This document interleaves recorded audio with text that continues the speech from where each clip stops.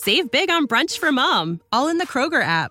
Get 16-ounce packs of flavorful Angus 90% lean ground sirloin for $4.99 each with a digital coupon. Then buy 2, get 2 free on 12 packs of delicious Coca-Cola, Pepsi, or 7-Up, all with your card. Shop these deals at your local Kroger today, or tap the screen now to download the Kroger app to save big today.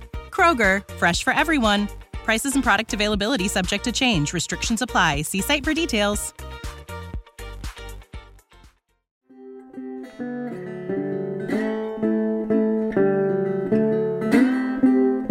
Hello, everybody, and welcome to Talking to Change, a motivational interviewing podcast.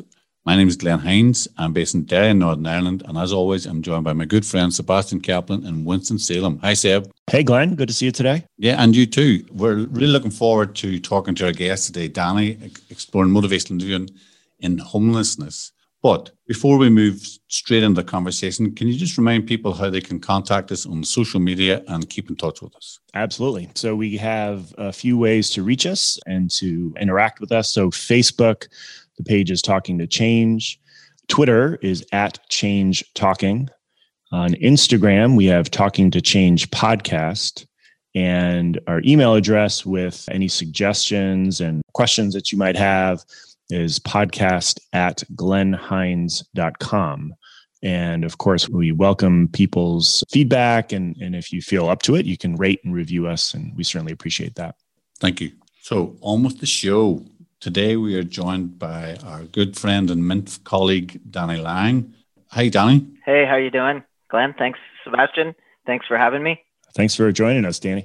Yeah, thanks for coming along. So we always start the show with the question, tell us a bit about yourself and your journey into motivation. So how did you find MI and how did you get to where you're at? So first of all, my role presently is group and individual counseling with individuals that have a serious mental illness and substance misuse disorder, as well as need to be homeless or at risk of homelessness. And that includes people who are like really marginally housed. So could be in like rooming houses or really dodgy, unsafe housing. You know, I've been doing that for a number of years now, I think almost 20 years in that role. However, in the beginnings of my origins in working in homelessness was really in street outreach and working in drop-ins. And so, you know, I can remember a lot of times being on the street, sitting beside somebody and having these grand conversations, and they were good. They didn't always go somewhere, right? There was not a lot of focus to them. And so, there was some, you know, the engagement was good, but there wasn't always conversations about change. And it was week to week, you know, we'd go back and see somebody and while the support was there, it wasn't necessarily, when I look retrospectively, there was so many opportunities where these conversations that could have maybe elicited a little bit more change or elicited more opportunities for people to look at their lives in different ways. So it was when I took MI that I was just, you know, it was this whole reflective process in my first day of MI training where I was like, man, and not in a shameful way, but it's just like, wow, those were just missed opportunities and lots of missed opportunities. And so it was like a kind of a mild wake up call to like, okay, there's a whole different way of doing business. And I have this approach, but I also need some other tools in my back pocket to have these conversations with these individuals to support them in a better way. It sounds like you recognize the value in the conversations that you had and that you were willing to talk with people in really difficult circumstances and imagine could recognize some value that those conversations had. And once you learned about MI, it really opened your eyes to the possibility of how those conversations could be more effective, maybe just more helpful from a change process standpoint. Yeah, it was learning the difference between sustained talk and change talk. So, you know, I was great at sitting and reflecting and being with that sustained talk, but at the end of the day, that person's still left with everything that's still stuck in their life. And was it helpful? Sure. I had good rapport with these individuals. However, could it have been different, or could it have been these different conversations that I would have liked to have had retrospectively? I think that's where, for me, it was this, okay, if I'm going to continue in this career of where I am going to go, and if this is going to be the population that I enjoy and want to work with, okay, how am I going to do it in a way then that is going to, when I sit down with somebody, going to bring me, but I'm also going to use some different strategies and tools to encourage this conversation to go in another way. and maybe a way that this individual hasn't talked to somebody before. There was that opportunity. You saw a pathway opening for yourself and that motivational interview offered you. And I suppose, what was it that you discovered in MI that added to what it was you were already doing that you found value in? So there's a number of things that I think I've kind of grown with over the years. So one thing, definitely the language of change. Somebody's sitting on the street and they may be struggling and they may have whatever substance, a bottle of vodka, whatever. They may be, look like they're struggling or they're hurting. However, there's still change talk there amongst everything when you're sitting with an individual and you're just accepting them as that human being. So there's that kind of that spirit of MI, that acceptance piece, the honoring the autonomy, knowing that there's a partnership, sitting with somebody and just being with that individual where they're at in that moment without me trying to change it or without me trying to judge it that it should be this way or that way. Those lessons in MI were just expanded. And then just listening for the language of change amongst the dialogue that we were having naturally, I just started to tune my ear into what was another way, where we could else go in these conversations, which was really helpful. Yeah, I sometimes think of it as like a filter, I guess. And it's like there's certain things that get sort of, I guess, trapped in the filter, I suppose. And those, that the kind of language of change piece that you were describing there, Danny, that there are things that just are more actionable, I guess, on the practitioner's end, or something that stands out in a way that just wasn't that apparent or didn't seem as useful conversationally before really learning about and understanding how the language of change works and how you can respond to it in a way that makes for a more helpful conversation. Yeah, definitely. So I always imagine that every time I sit with an individual, the dance is always different. And so it's for me and that individual I sit with to figure out the dance. And so before MI, I think the dances were always a little bit of a wrestle first. And I was trying to do the salsa and that person's doing the waltz, and they never really were close enough to make a good match. But, as I developed my MI skills over the years, I find that we're able to figure out the dance in a partnership. The dance comes to each other more quicker than before. And I think that's what allows the conversation then for me to have these conversations with individuals about how life could just slightly be different in that moment. And now we're talking that their mental health is taken care of, like just small incremental things. Could be just shoes, it could be food, it could be just what is it that could make their day slightly different. So, and you use the familiar metaphor of the dance, and we've talked a few times on the podcast about the difference between the experience of wrestling with our clients and dancing with our clients. And it sounds like even when there were times when you were in the past, when you were offering a dance, it was almost like there was a sense of almost like a predetermined, this is the dance that we're going to do. And very often clients turned up and danced in a slightly different format. It sounds like one of the things you learned from motivational interviewing is to negotiate which dance that's going to be done, that your purpose is to dance. What dances performed with your client is a conversation that you have with them and that you enjoy dancing. And what has changed is just that flexibility. You brought a flexibility to your willingness to dance whatever form they're willing to do, because that's what you're keen to do. You're to create a relationship, to build on the rapport that you already had, as you already mentioned, that you were being helpful. You were offering people company. You were offering people connection. But what MI has offered is that alongside of that, there is some opportunity to go in particular directions that will bring about positive change in their lives, whether it's about recognizing what this person needs from me today is a pair of shoes, or they need a referral to another agency, or they need me to take them somewhere. That comes in the conversation. That is the dance. And that these small incremental changes are themselves all, inverted commas, successes that lead to the other person's well-being being improved, which is ultimately what your goal was. Yeah, said like really beautifully. Thank you. So I love it, a subtlety to what was changed and what you were doing. It sounds like motivation we brought a little difference in the nuance in how you were. And I'm just wondering, you mentioned about the change talk. What else was it that helped you make that adaptation? What was it about learning motivation that you saw with time and with your own practice? What was it you were saying? You mentioned the spirit. What else were you seeing? Or how was the spirit manifesting? I suppose what I'm trying to do is just explore with you to help the audience understand what was it that changed for Danny Lang when he was introduced to motivational interviewing that made him want to keep doing it. So I'll try to explain this the best that I can. So if you imagine like three circles, focusing, evoking, and planning, those processes of MI, I see those kind of interlinked, but surrounding those is engaging.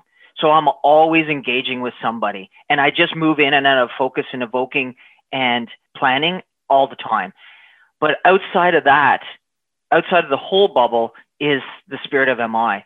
And for me, that is my container. That's my philosophy. That's my approach. That's how I see that individual sitting there.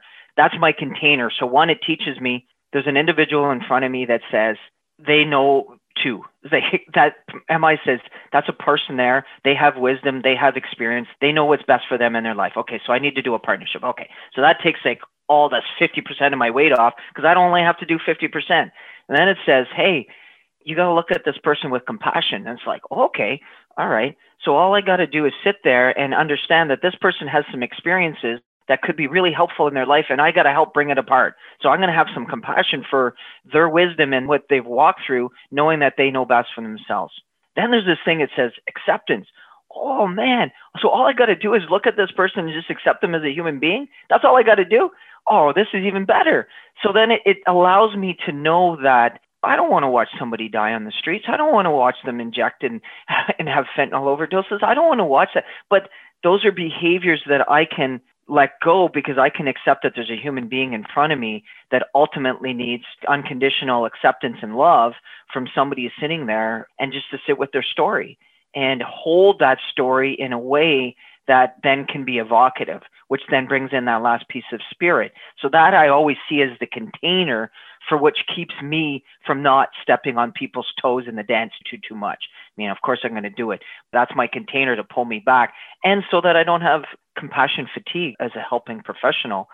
We all witness and hear so many stories, but that's the thing that allows me to hear the stories, see the things that I see on a daily basis, and not then get deflated and hopeless and fall apart as a helping professional.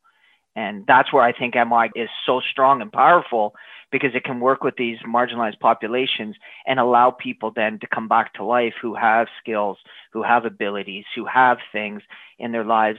And it's just, we're the guide, I'm sure those are the terms you use, for lack of a better word at the moment. So that's what I think about.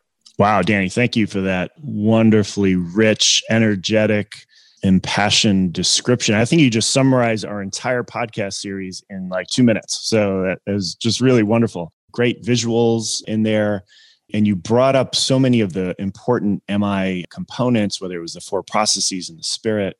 And, one thing that I don't do work with the homeless in the way that you are describing and will continue to learn from you with, but I imagine there must be a strong pull when you are with someone whose needs are so, I guess, basic and fundamental, right? I mean, you're talking about needing shoes, right? Or people might have picked up on your accent.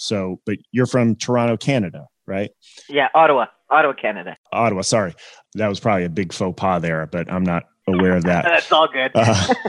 Okay. But, I bring that up because people are really cold where you are when they're outside for extended periods of time. So we're talking about really fundamental needs. And I imagine there's this pull or a risk perhaps when you as a professional are working with someone in that way to just rush in with all the answers and here, let me give you this and let me give you that. And I imagine MI in some way has allowed you to just slow what we call in MI, the writing reflex, right? To really slow that process down and to make sure that you're aware that this is another person. And yes, their circumstances are such that you're having this conversation with them, but they have wisdom about their life and what their needs are. And they have opinions and autonomy and things like that. And I don't know, I wonder if that's an accurate statement about the sort of risk or that pull that you might have. And if so, how might have you worked through that yourself? It's something that I have to be mindful every day. I know these are terms that we use loosely now, mindfulness, but this is something I am actively breathing in and breathing out and being aware of when I step into it. So just last week, I was visiting an individual in his place, and he uses a lot of fentanyl, quite high risk for overdose. And I have to take a breath and take a step back and recognize this guy knows way more about overdose prevention than me. So like, humble, bud. Like, I'm humbling myself because I'm going in. That's not what he needs right now. He needs me to initially to have the conversation. Because I think sometimes the forgetfulness is he may not want to see me that day. Even though he likes Danny, it doesn't mean he wants to see me that day. And that's the reality of it. So I go in there to see him. That's why I always see the engaging is it's surrounded by the all. I move in, hey, dude, how's things are going? What's been happening? I'm here to have a little conversation with you if you're willing. And I would love to hear what's going on in your life right now and see what happens. And then listen and wait without trying to force myself. But it's breathing and pulling back and being aware of it, because ultimately I'm trying to be as simple as I can in my job and not make it as complicated as I can. And lastly, what I would want to say about that, and I think it's really important, is when people have had so many run-ins with the system, quote, police, hospital, criminal justice, XYG, that have not always gone really helpful. If I come in as a health professional and I'm leading the Calvary, it just brings up people's mistrust of the system. And that's another roadblock and obstacle I got to work around. So if I can go in there more neutral and be willing to have these conversations without the writing reflex, my feeling is then they're more willing to trust themselves to have the conversation with me. And that's what I always encourage people. They, don't trust me.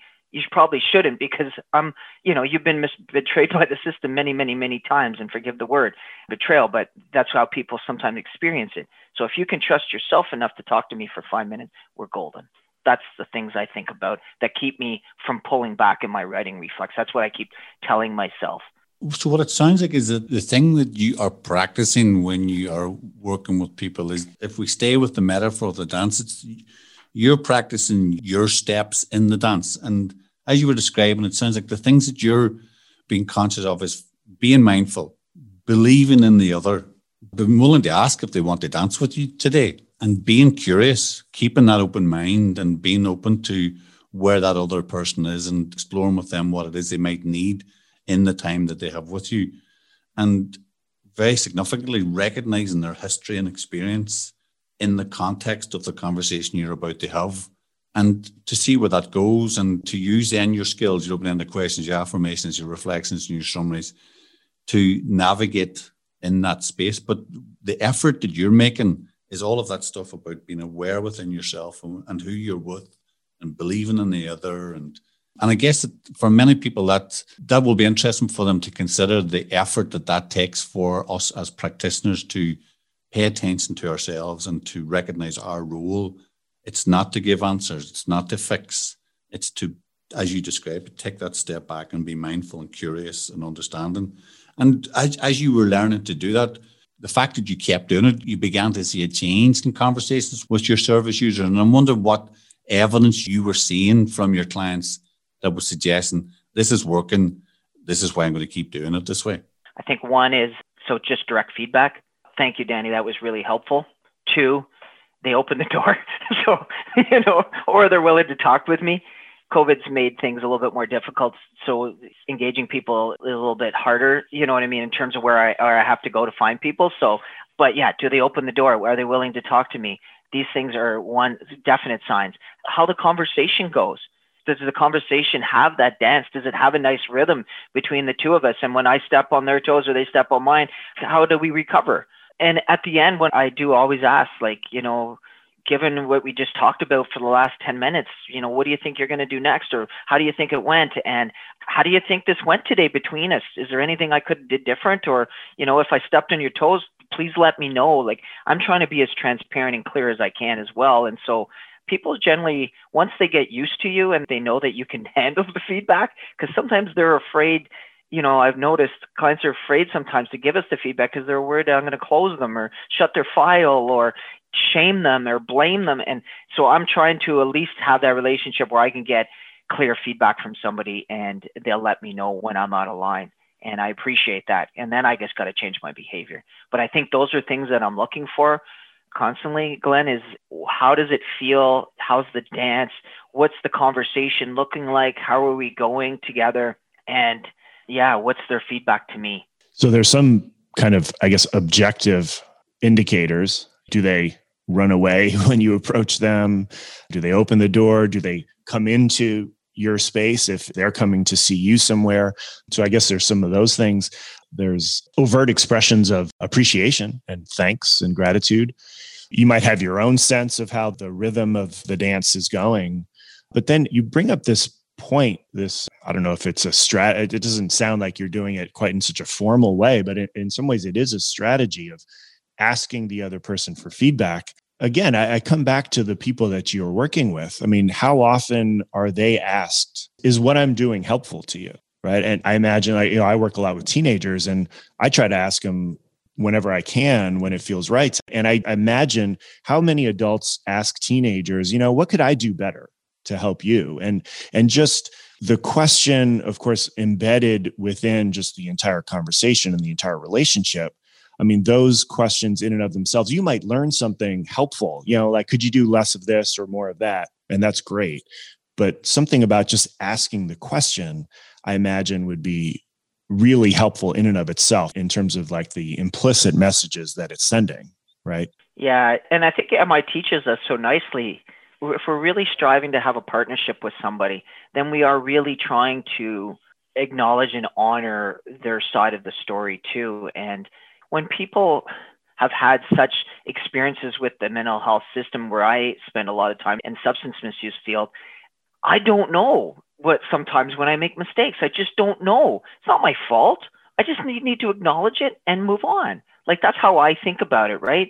We don't need to dwell on it. If I step on your toes, I'm going to apologize and make amends, but I'm not going to dwell on it. And I want to help people do that as well within their relationships, because sometimes some of the guys I work with, they get stuck in those resentments and anger and holding those things, and they, the relationships fall apart. So I can be that model as well. So if they give me critical feedback, and even if I don't like it and whether I don't agree, I can hear it and listen to it.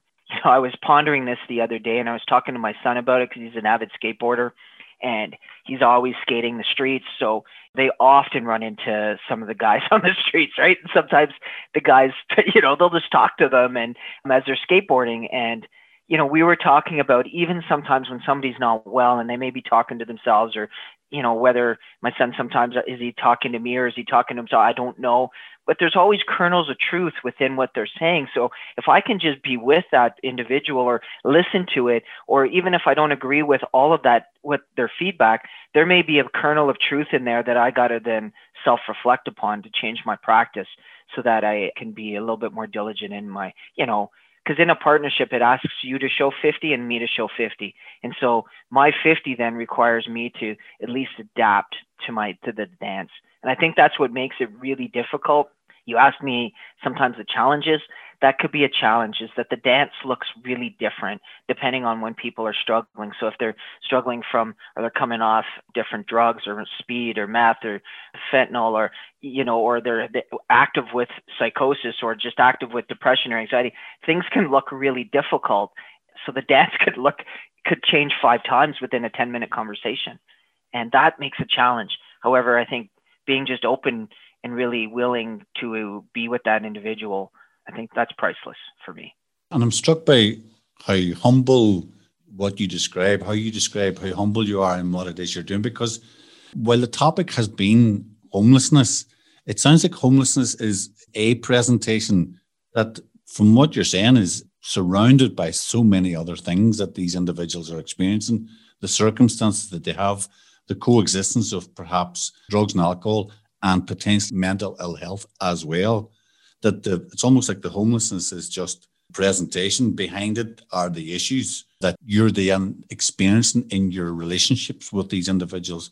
And it sounds like what it is you're doing is, again, going back to what you were describing, is you're turning up to meet this unique individual who has multiple presentations that potentially during the conversation, and just how clued in and switched on you have to be helpful to those people.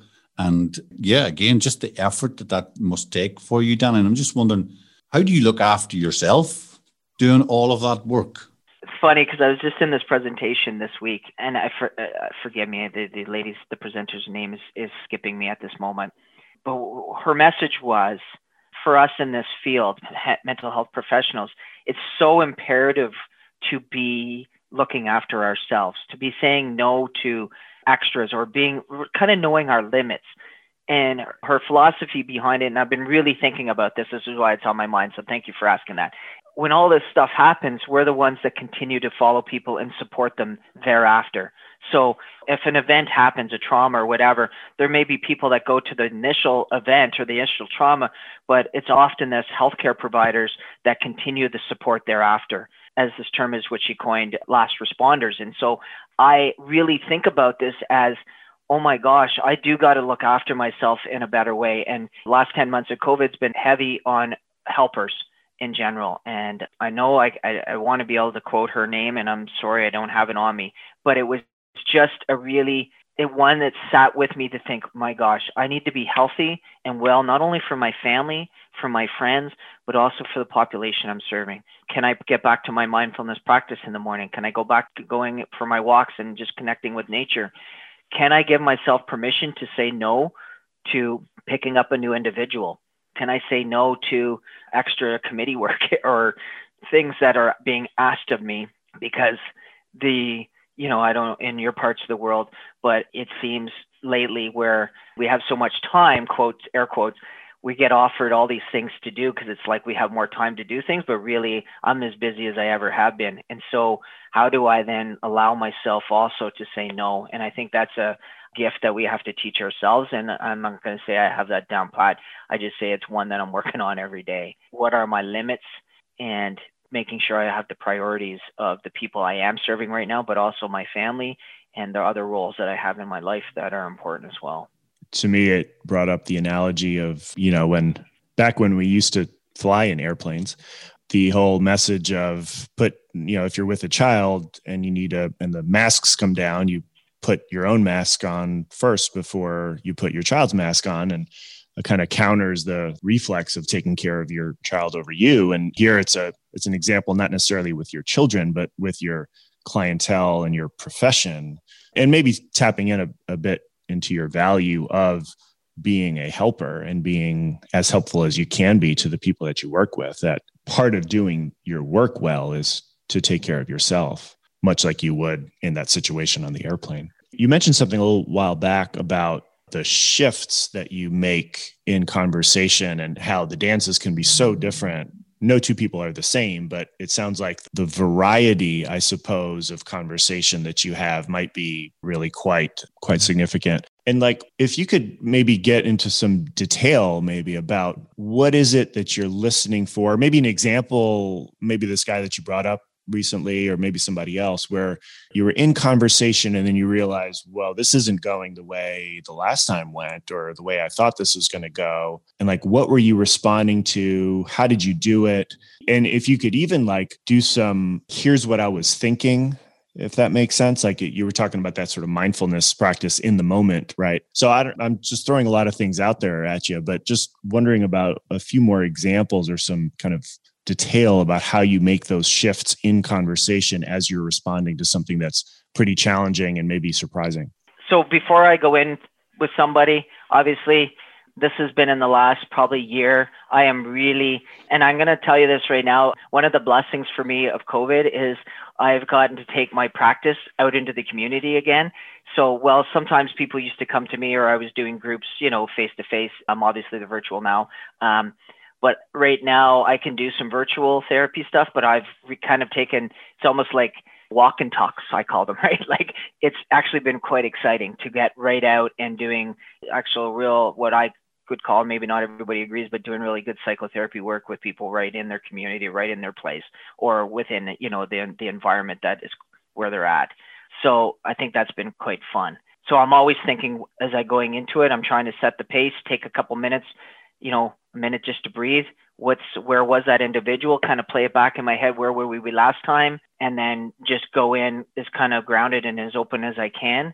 My mantra, and I didn't kind of let you guys know this, it's just kind of how I view it. When I approach somebody, I recognize, because of the complexities, and Glenn hit this, because the complexity is of the individuals when they're struggling with homelessness or mental illness and substance use, trauma, poverty, will I eat, physical health, emotional health, spiritual health. There's so many complexities. I often think about it, and not in black and white, but I'm dealing with life and death every time in my interventions. And so I know I'm going to be in the gray somewhere, but I really value it, and that keeps me humble, so that when I go in there, I'm just thinking, this is one intervention. Just today. I got 1 hour with this individual. I got 1 hour. I'm going to be the best that I can. And after that, it's out of my hands, because I don't know what the heck's going to happen, because there's just so many variables at play. So I go in, and it could be as easy as I'm trying to find a little bit of engagement, but then and trying to find a focus. So usually, it's, hey man, it's it's great to see you. It's been a week since we've seen last, and I'm really curious how things are going for you this week and what's been happening, and what you want to talk about today, like what's been going on. And I'm curious and I'm excited.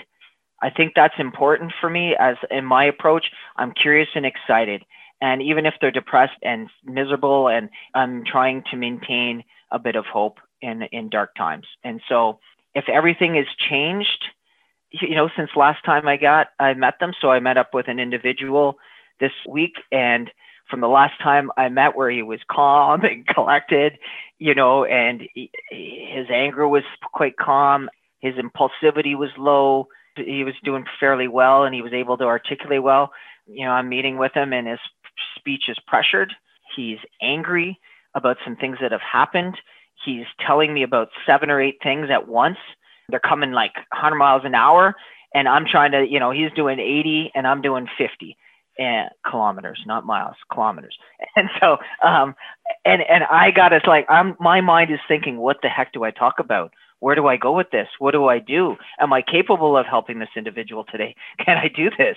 Like, what the heck? I just came from another stressful experience with a client. How can I be helpful today? And then I kind of just, and I've said it, I take a breath, and maybe sometimes I even ask the client to take a breath with me. I just say, dude, man, you are moving. And I may say this, dude, you are moving fast today. Like, wow, man, you're doing 80. And I will use this analogy. I'm wondering, I'm only doing 40, and I'm willing to meet you at 50, 55. If you could just come down a little bit for me. And then we kind of, it's just the negotiation right there. Sometimes take a couple breaths, and I'm like, man, tell me what's going on. I want to hear what's going on for you.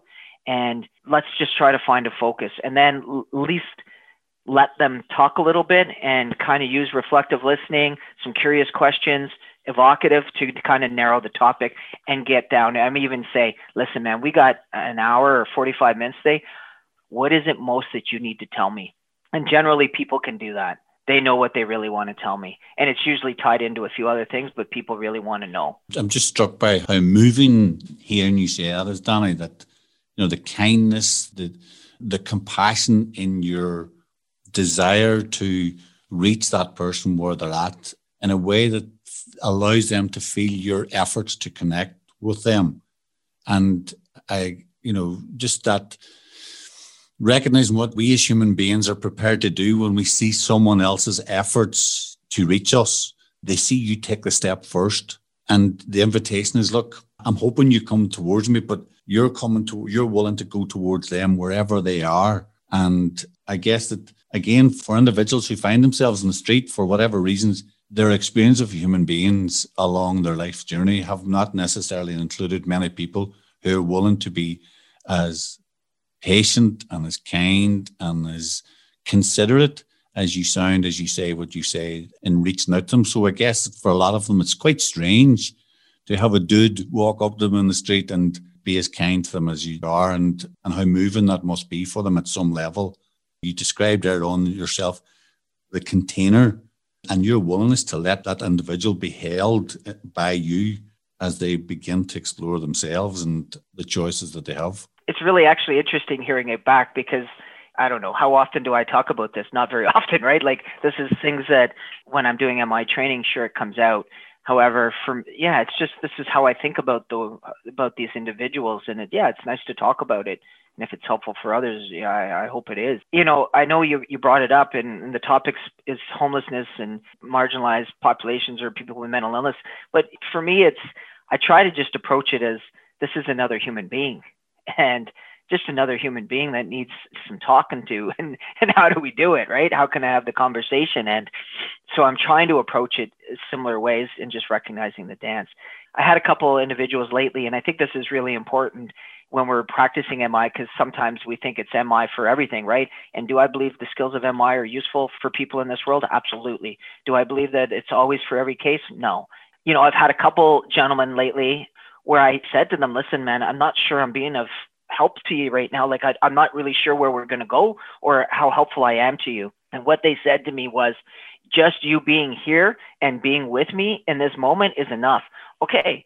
So that means all I got to do is just give them presence, right? I just got to give them some spirit, and we can have some casual conversation. And if change talk pops, then we can go with it if they want to. It doesn't mean I have to. I think it's important to stress that, because not every conversation I have will be, it's not always like bang, bang, you know, we're banging it out. Sometimes it's just us being together in each other's presence for as long as that could be 2 minutes, 5 minutes.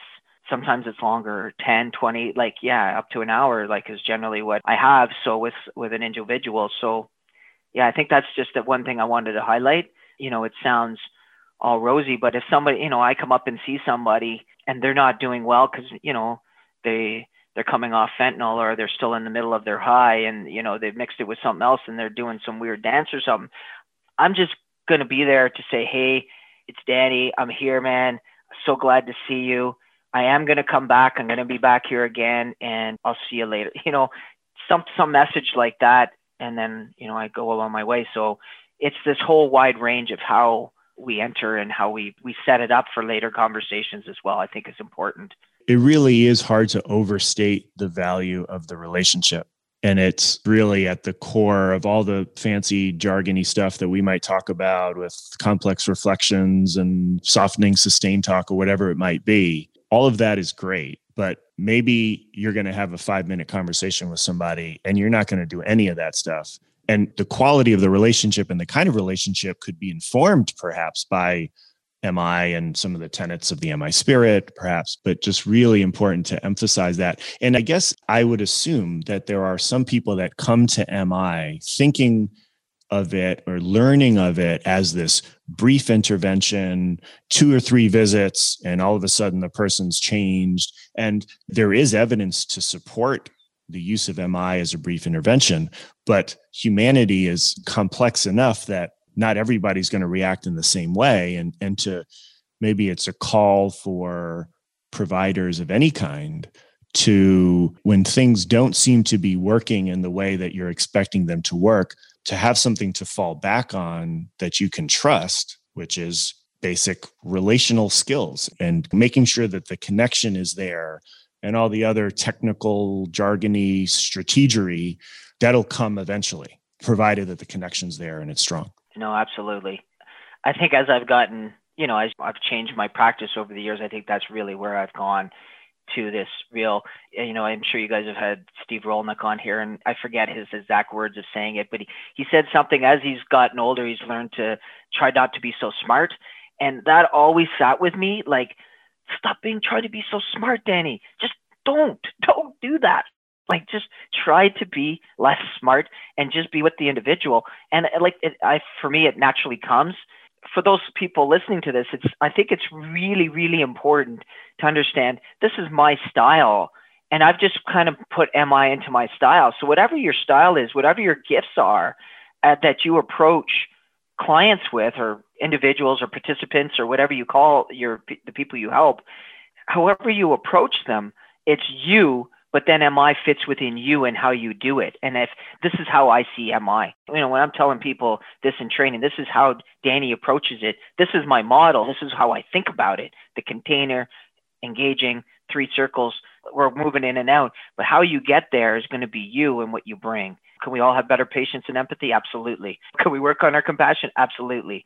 But at the same time, this is how I figure right now works best for me and for the population I'm working with, the people I'm supporting, until that, you know, and I keep adapting it. When people give me feedback, I adapt it. The continuous movement, sometimes it's quicker than others. Sometimes it's left, sometimes it's right, depending on who you're with and what it is you find yourself doing. And what struck me was something you were saying earlier on. I'm not sure if it was Terry Myers or one of the other MI practitioners that where I've heard this, where it's that idea that sometimes someone needs a bloody good listening to. If that's what we did for people, was just give them a bloody good listening to. Human beings really respond to that willingness of another person to attend to them and experience the connection. And I'm thinking about the conversation we had with Bill Netto. He talked about the old brain, the threat that is always, that we're always scanning for because of what other people represent to us. That what the research seems to suggest is that when people meet practitioners who act in a way consistent with the spirit of motivational interviewing, their threat experience diminishes, and therefore they can engage their own frontal cortex where their own reasoning exists, where they can then start to think about how to solve things for themselves. And again, it sounds like that's all at what you're trying to do when you're meeting people, is trying to understand what is their experience of me right now and what can I do to make them feel a little safer, and then explore what, if anything, that they need or want from me in the 5, 10, 15, 25 minutes that they have with me. Even just this conversation makes me reflect on my practice right now.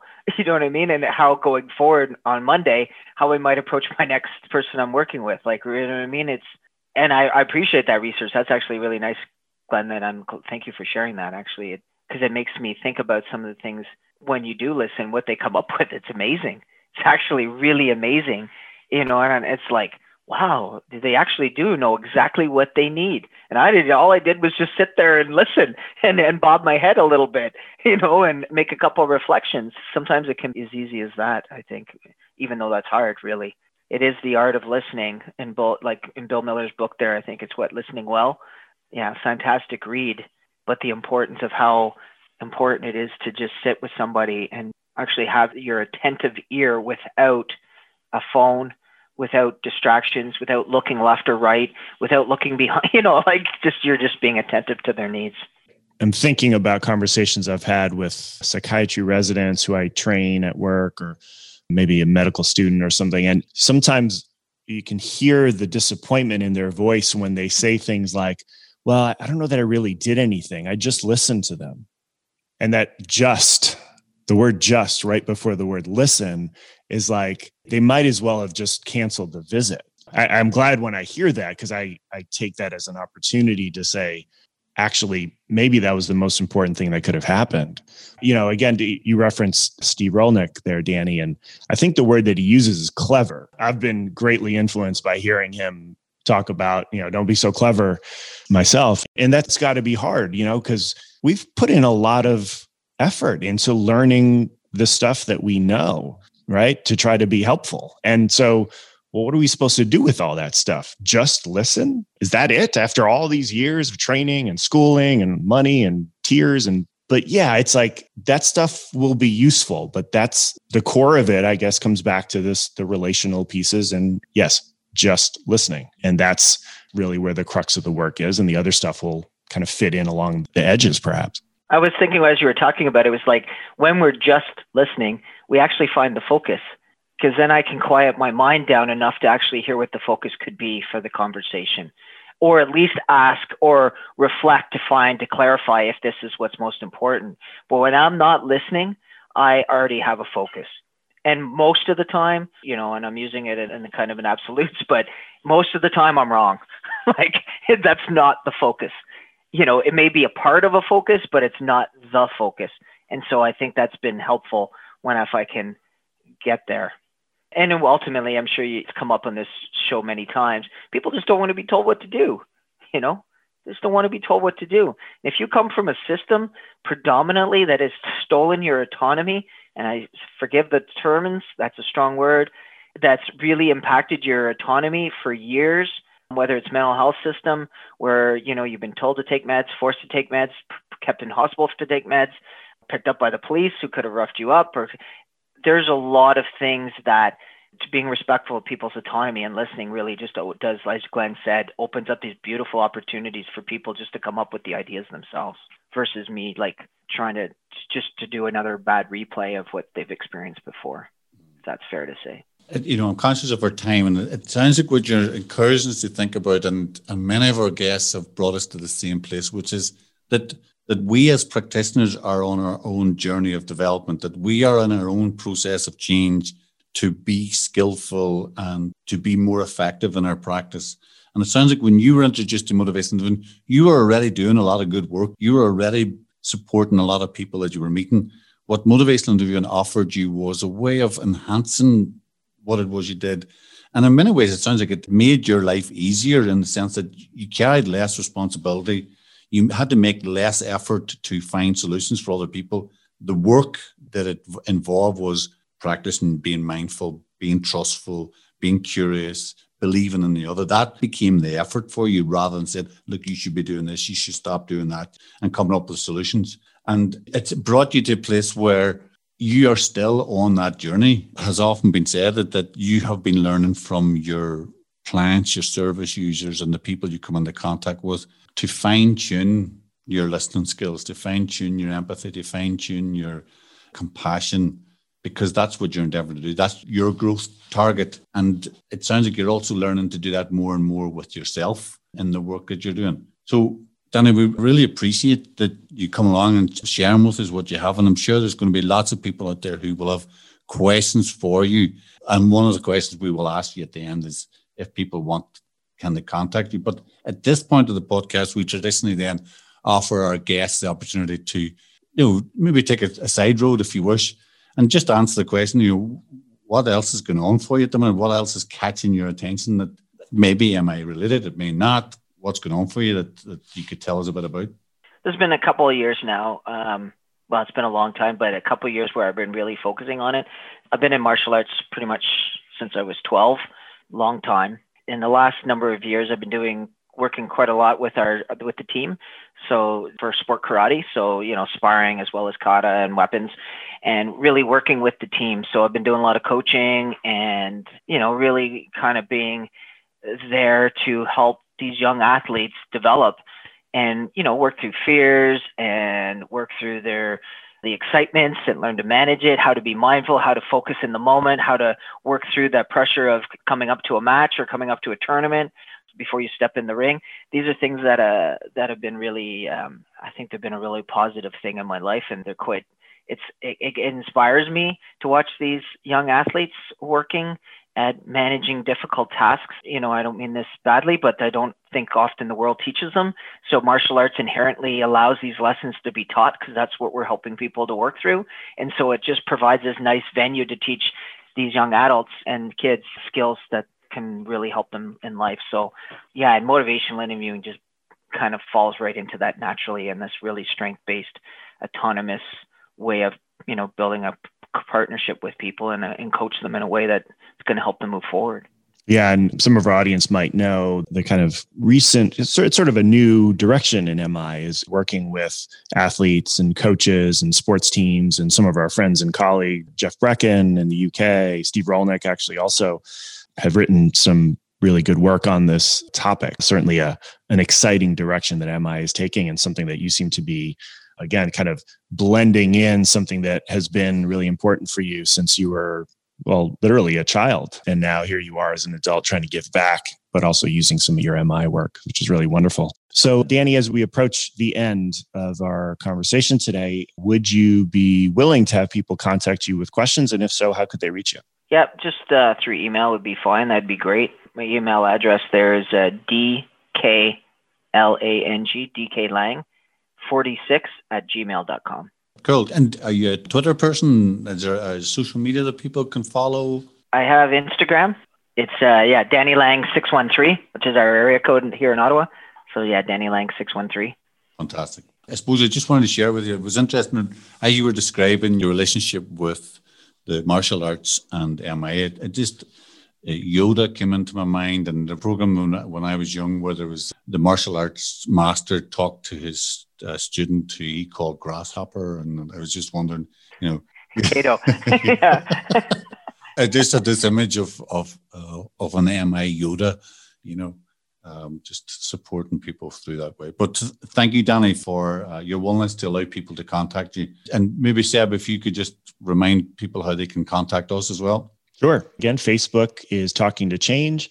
Instagram is Talking to Change Podcast. Twitter is @ChangeTalking. And any questions, feedback, comments, you can email us at podcast@glenhines.com. So Danny, thank you so much for joining us. This has been really, really interesting. We appreciate it. Guys, thank you. It's a pleasure, man. And sincerely, thank you so much for having me on your show. Kindly appreciated it. Thank you. It's been great. You're brilliant. Thanks, Danny. Take care. Cheers, Seb. All right, Glenn. Good to see you. Until next time. Indeed. Take care, man. Bye-bye. Save big on brunch for mom, all in the Kroger app. Get 16-ounce packs of flavorful Angus 90% lean ground sirloin for $4.99 each with a digital coupon. Then buy 2, get 2 free on 12 packs of delicious Coca-Cola, Pepsi, or 7-Up, all with your card. Shop these deals at your local Kroger today, or tap the screen now to download the Kroger app to save big today. Kroger, fresh for everyone. Prices and product availability subject to change. Restrictions apply. See site for details.